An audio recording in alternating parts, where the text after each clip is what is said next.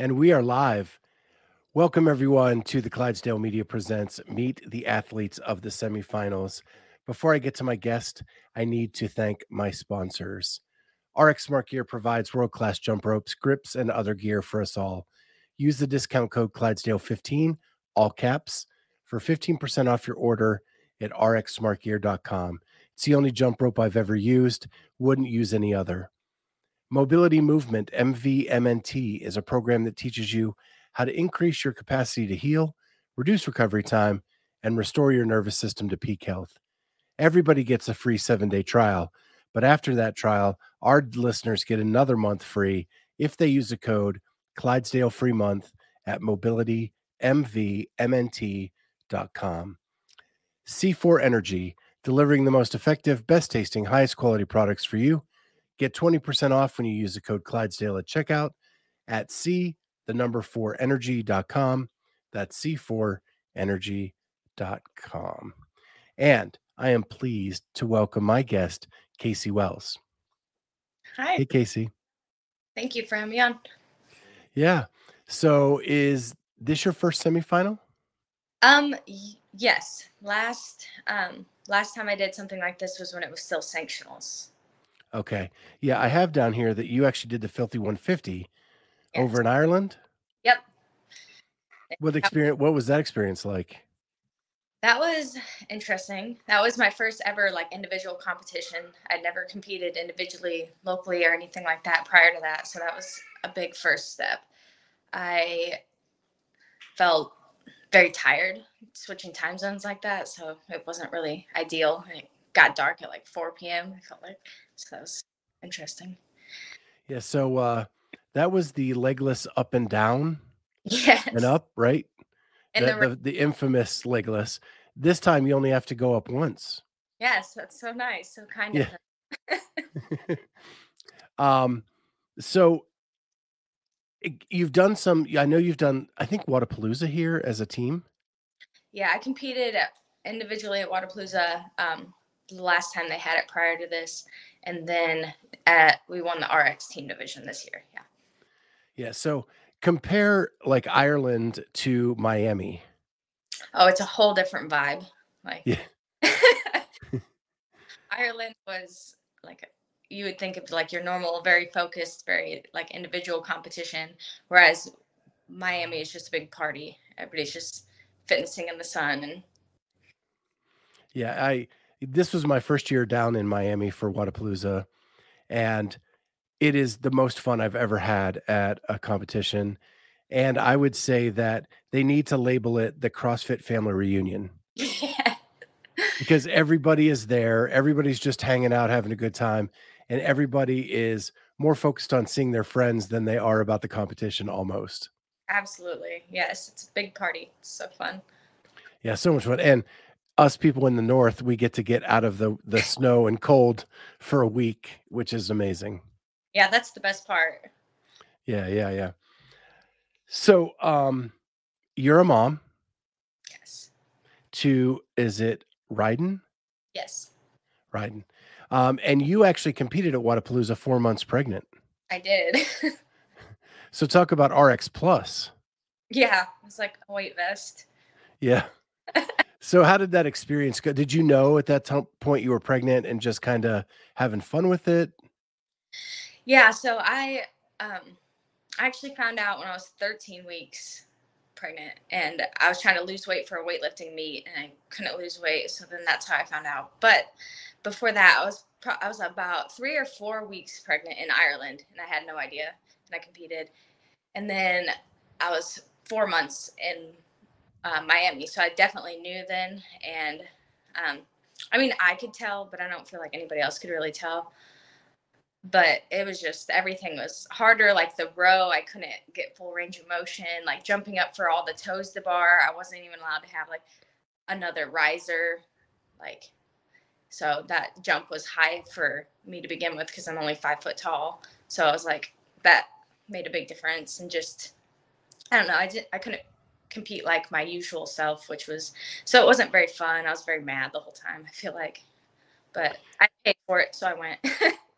Yeah. And, with the right perspective, you're just there to have fun, right? At that point, the competitiveness has to kind of recede a little bit, and just have fun with your family. Yeah. And it was still a good time. It was just not what I was expecting, I guess, out of Yeah. it. There's a great picture, and I don't know who I'm guessing husband, maybe? I don't where you're belly to belly with someone at the Wodapalooza, like, big banner? Yeah, that's my boyfriend. Yeah. A boyfriend, okay. Yeah, sorry, I didn't mean to put the pressure on. Oh, no, it's okay. So how long have you 2 been together? I want to say about like 5 years or so. So a while. 5 years? Where's that ring, buddy? No, I'm just kidding. Right? Oh, she said right. Yeah. So, how did you guys meet? We actually met through CrossFit. We had some mutual friends. Like I went to a different gym, and I went to JoCo when I was still in college. I was like closet CrossFitting because I was playing college soccer and I wasn't supposed to be CrossFitting. And he went to Broad Ripple Fit Club. He was a coach there, so he lured me over there, and I was coached for like the first time there, and they had classes, and my old gym was just like open gym, so I'd just show up and work out with friends kind of thing. So, Yeah. And the couple that CrossFits together stays together, right? right. 5 years. Yeah. So you did play college soccer. Was that your background growing up? Yeah, so I played soccer since I was probably 3 or 4. Travel school soccer into college. I played for the University of Indianapolis. Um, I did track, I did softball, I did a little bit of everything. I feel like cross country, uh, but I stuck with soccer. Yeah. Yeah, I think I miss the days that kids get to play everything.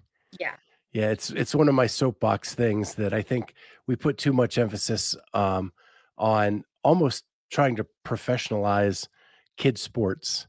I love that, like, when I played a sport every season, and I went to college for swimming, but, I still played football and baseball and ran track and had a blast with that.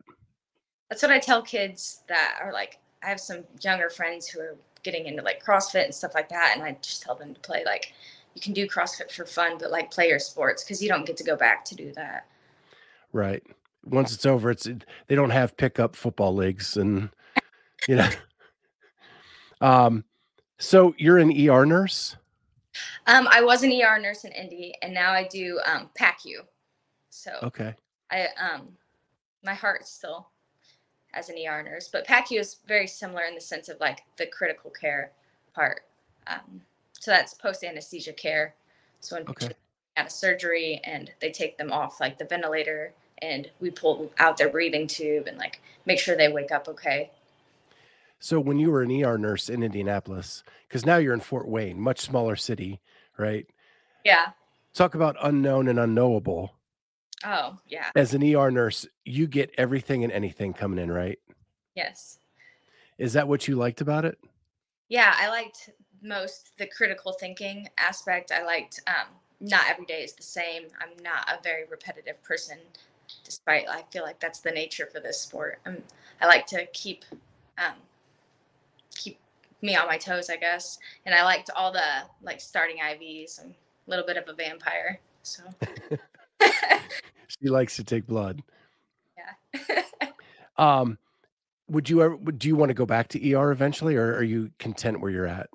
I think eventually I would like to be like a flight nurse is my goal.